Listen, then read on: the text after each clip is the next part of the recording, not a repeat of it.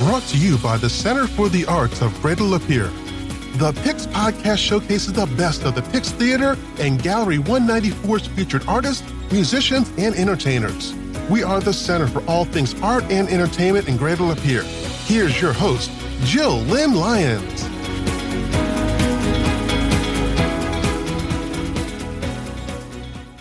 Welcome to the Pix Podcast, and my guest today is comedian Mike Bobbitt. Welcome, Mike. You are going to be here on Saturday, January 28th, 7:30 show with a brand new show called Tragedy Plus Time Equals Comedy. Yeah. I have to admit, you've been here before. You've been to the Pix a couple times. Yes. Last time was back in 2015 with The Good, the Bad, and the Ugly. And then previously to that, 2012 was the Desperate House Guys. Yep. How about that? So I know you are very funny, and I wanted to hire you, but when I heard the title, I was like, oh, a comedy show that starts out with the word tragedy. Yeah. I'm very proud of this one. Truth be told, the other two shows that I had were just an opportunity for me to put a pretty package on me getting to work with and hang out with my friends. But this is a show now that I've gotten older really means a lot to me. And I'm finding, especially in this post-pandemic or, still pandemic world, wherever we're at in the pandemic, a lot of my friends and I have been experiencing a lot of death and tragedy. And I'm so in awe over my friends' abilities to find levity in the darkest moments of life. And I get so much out of it in the way that I've processed loss from listening to them and their takes, that it's really helped me on a really profound level. And I really wanted to find a way to share that experience with other people too, because, it's one of the sure things in life. We're all going to experience death. And my friends have done a really nice job of disarming something that's so absolutely terrifying and horrible. I know that from my own personal experience with that in my family, and maybe you could just say it's irreverence, but it did bring out, I want to say it brought out the comedians, because that's not exactly the truth. That's a little misleading. But death is a shared experience. And when you have all of your family around and you're celebrating that person, and that person, in the case of my father, loved to laugh. And so those memories, we had a good time. Yeah. Yeah. It's sort of like how they say people are going to vote for the politician who makes them laugh and, that they'd want to share a beer with. And I feel like that's the same for life moments. Like if you can share a laugh in a moment of time where you're not expecting a laugh, it brings people and families closer together. My younger brother and I are 2 years apart, and I was a pretty lousy big brother just because, boys will fight. And both of us sharing the loss of our dad together and being able to laugh at some of the absurd moments in his life really was the thing that brought me and my brother together to where I consider him a friend now instead of just a stranger that I share DNA with. So that's a positive twist. That is a good thing too. When did the comedy start for you? Comedy started for me about 20 years ago. And it was one of those things where I was in a very sad place. I worked in radio and television throughout my 20s and had an ego on myself of someone who rose very quickly in radio and was way too young to handle that success. And I burned bridges I wasn't even planning on crossing. And I was always fascinated by the idea of comedy, but never really knew how to even go about doing it. I liked writing. So I wrote a screenplay about a Michigan stand-up comedian, and my ex-wife, who unfortunately passed last year, got me stand-up classes, and the rest is history. And I kind of feel like it happened at a good time where, because of all the mistakes I made in my 20s, I've been able to appreciate the journey in my 30s and 40s and now 50. And so comedy came for me out of a really dark time where I needed to do something because I felt like I peaked at 28. So I think to a certain extent that our 20s are about teaching us where we need to be in life. Yeah. I'm an old dad. Like, I bought a really nice microphone. So hopefully the people who edit the podcasts are not having to edit out too much toddler noise in the background. But I really feel like if I had been a dad any earlier than this, I probably would have done a really horrible job. So I'm hoping that I'm equipped enough to not mess this up too badly. But if I do, then that'll be the next comedy show for the Picks in 7 years, where I screwed up my poor kids. A comedy about parenthood. Well, I don't think you're going to screw up your poor kids. We'll find out. You have enough self-awareness to realize it. I think sometimes in youth you don't. You're still focused on yourself. Yeah. And I think older parents, they can focus more because they're more settled in their own life. Yeah. Like I said, my dad passed, and his failing health was what made my wife and I move back to Michigan from LA, where I was pursuing screenwriting. And it is kind of a bittersweet reminder all the time, because like my son is really into trains. My dad had a train table, just like a lot of guys born in the 30s, that was their man cave, having the train set down in the basement. And I do wish that my dad was here to experience, Benji as a grandkid, but his memory stays close to me, and it's kind of helping with the writing process because I am able to share more stuff about, that old guy. I miss him. I do understand. My father was also from the 30s, born in 1938. And yes. Same with mine. Yeah.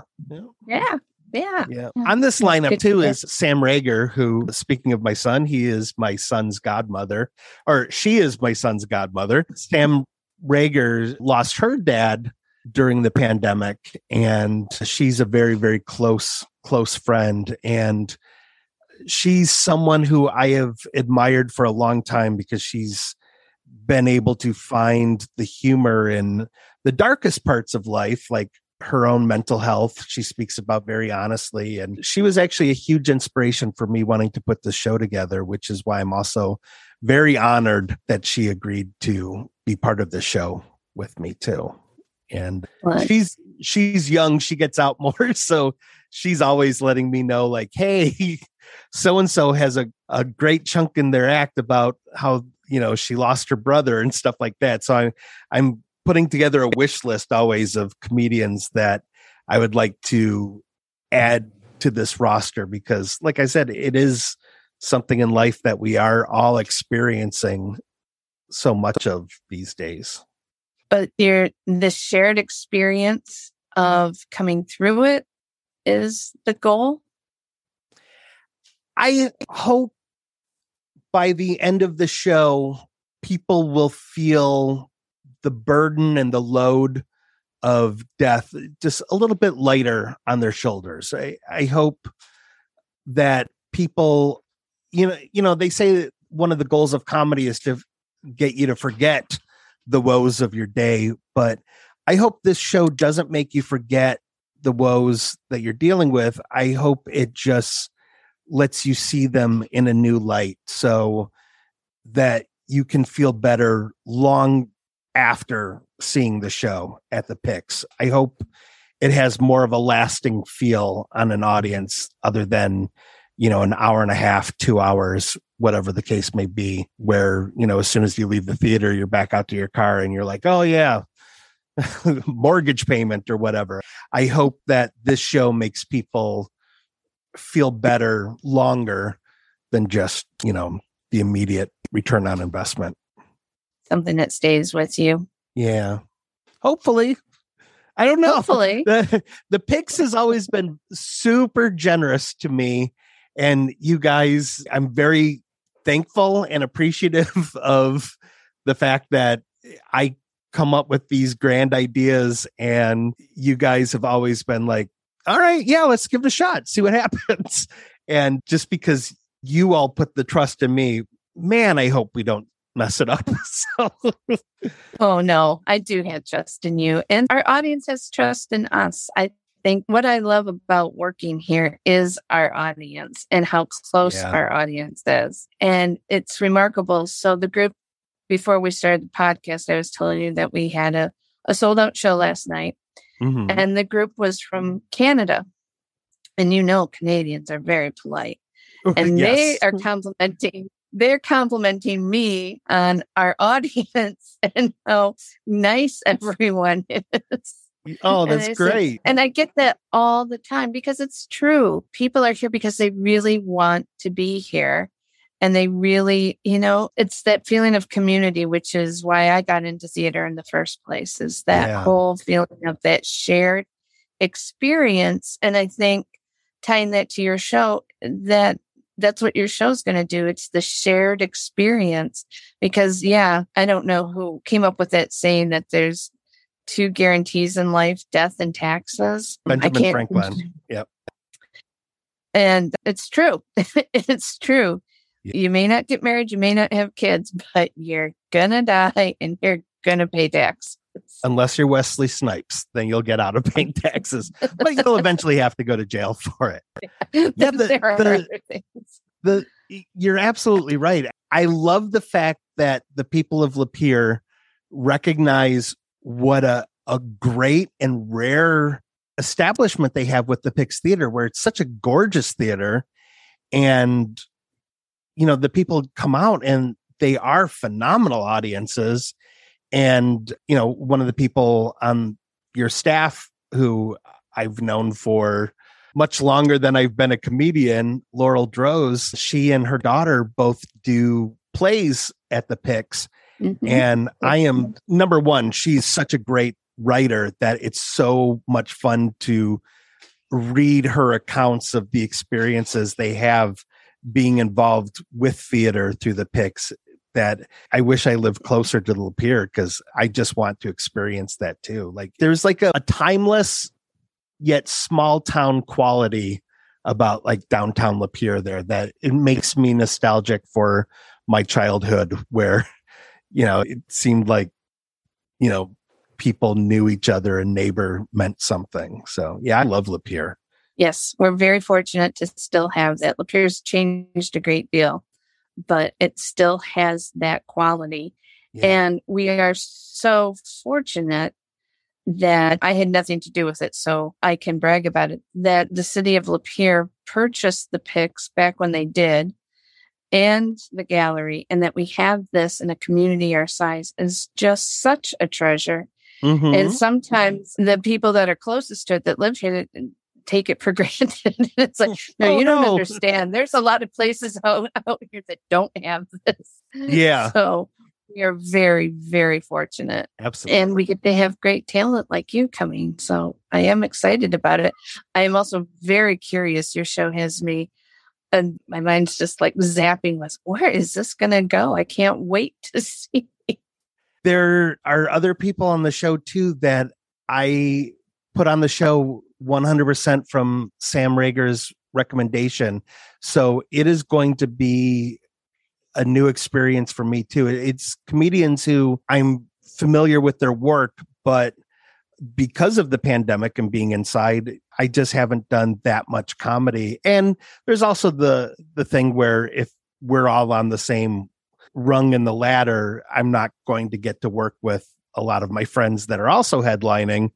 So, like Robert Jenkins is on the show, and he's such a profound comedian, and I know he's experienced great loss right around the same time that my dad died. And just because he and I are both headliners, I've never gotten to work with him. And I'm so excited to see his take on all of this as well, too. So. And it's very exciting. I'm really glad that the Pix gets to be a part of this, because I think it's gonna go places. Yeah, it's kind of sad that the prerequisite for comedians to be on this show is, hey, have you lost someone near and dear to you? Oh, you haven't? Sorry, come back when you have. But yeah, like I said, I'm very proud of this and very grateful for you guys to, give this a shot. And hopefully it goes well. I think it will. I have every confidence in you. Although it would be ironic if my show about death was the death of my relationship with the Pix. No, we won't think things like that. No. Someone asks, like, hey, are you going to have Mike Bobbitt back? No, he promised a comedy show and he made 200 people cry for 2 hours. No, we're never having him back. No, we're going to have we're having a good time just talking about it. So right. I know it's going to be a good time. Yep. Oh, goodness. Yes. All right. So please join us on this. It's going to be an eventful journey on Saturday, January 28th. The show starts at 7:30. There are tickets available. You can get them via our website, which is centerfortheartslapeer.org. Or you can call us at 810-664-4824. And the aforementioned Laurel is usually the first one that gets the phone. So you might even get to talk to her and she'll take your ticket order. Ooh, well, now I know what to do when she screens my phone calls. She is usually the first one to grab the phone.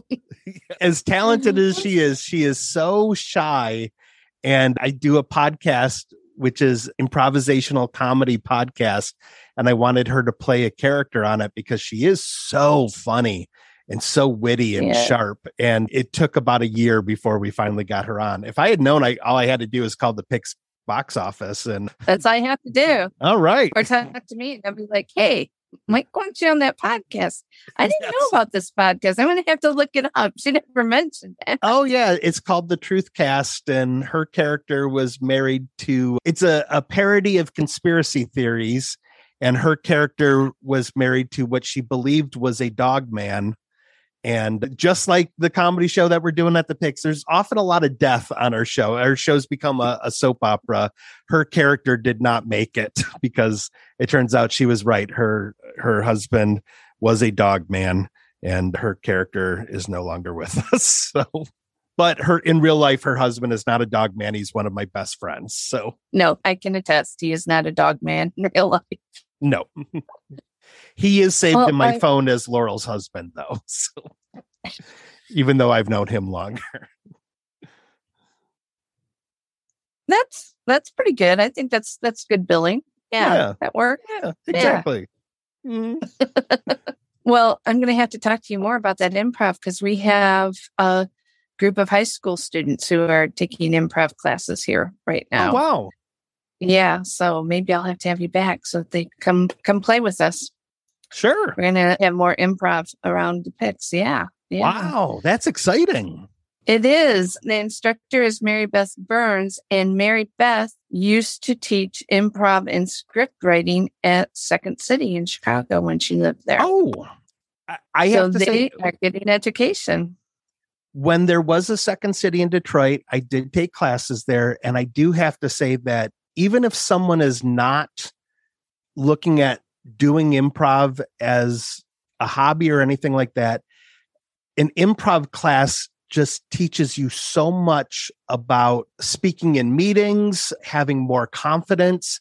And I firmly believe that everyone should take an improv class at one point in time in their life. So consider this an ad for the improv classes at the Pix, because she comes from a great pedigree and it is a very valuable tool that everyone, not just performers, should have in their toolbox. You almost just exactly quoted me and what I tell parents about kids in theater, and that I don't care if they go on in theater. It's just going to give them a great background for everything else in life. Mm-hmm. And the ability to speak and speak well. And yeah you nailed it.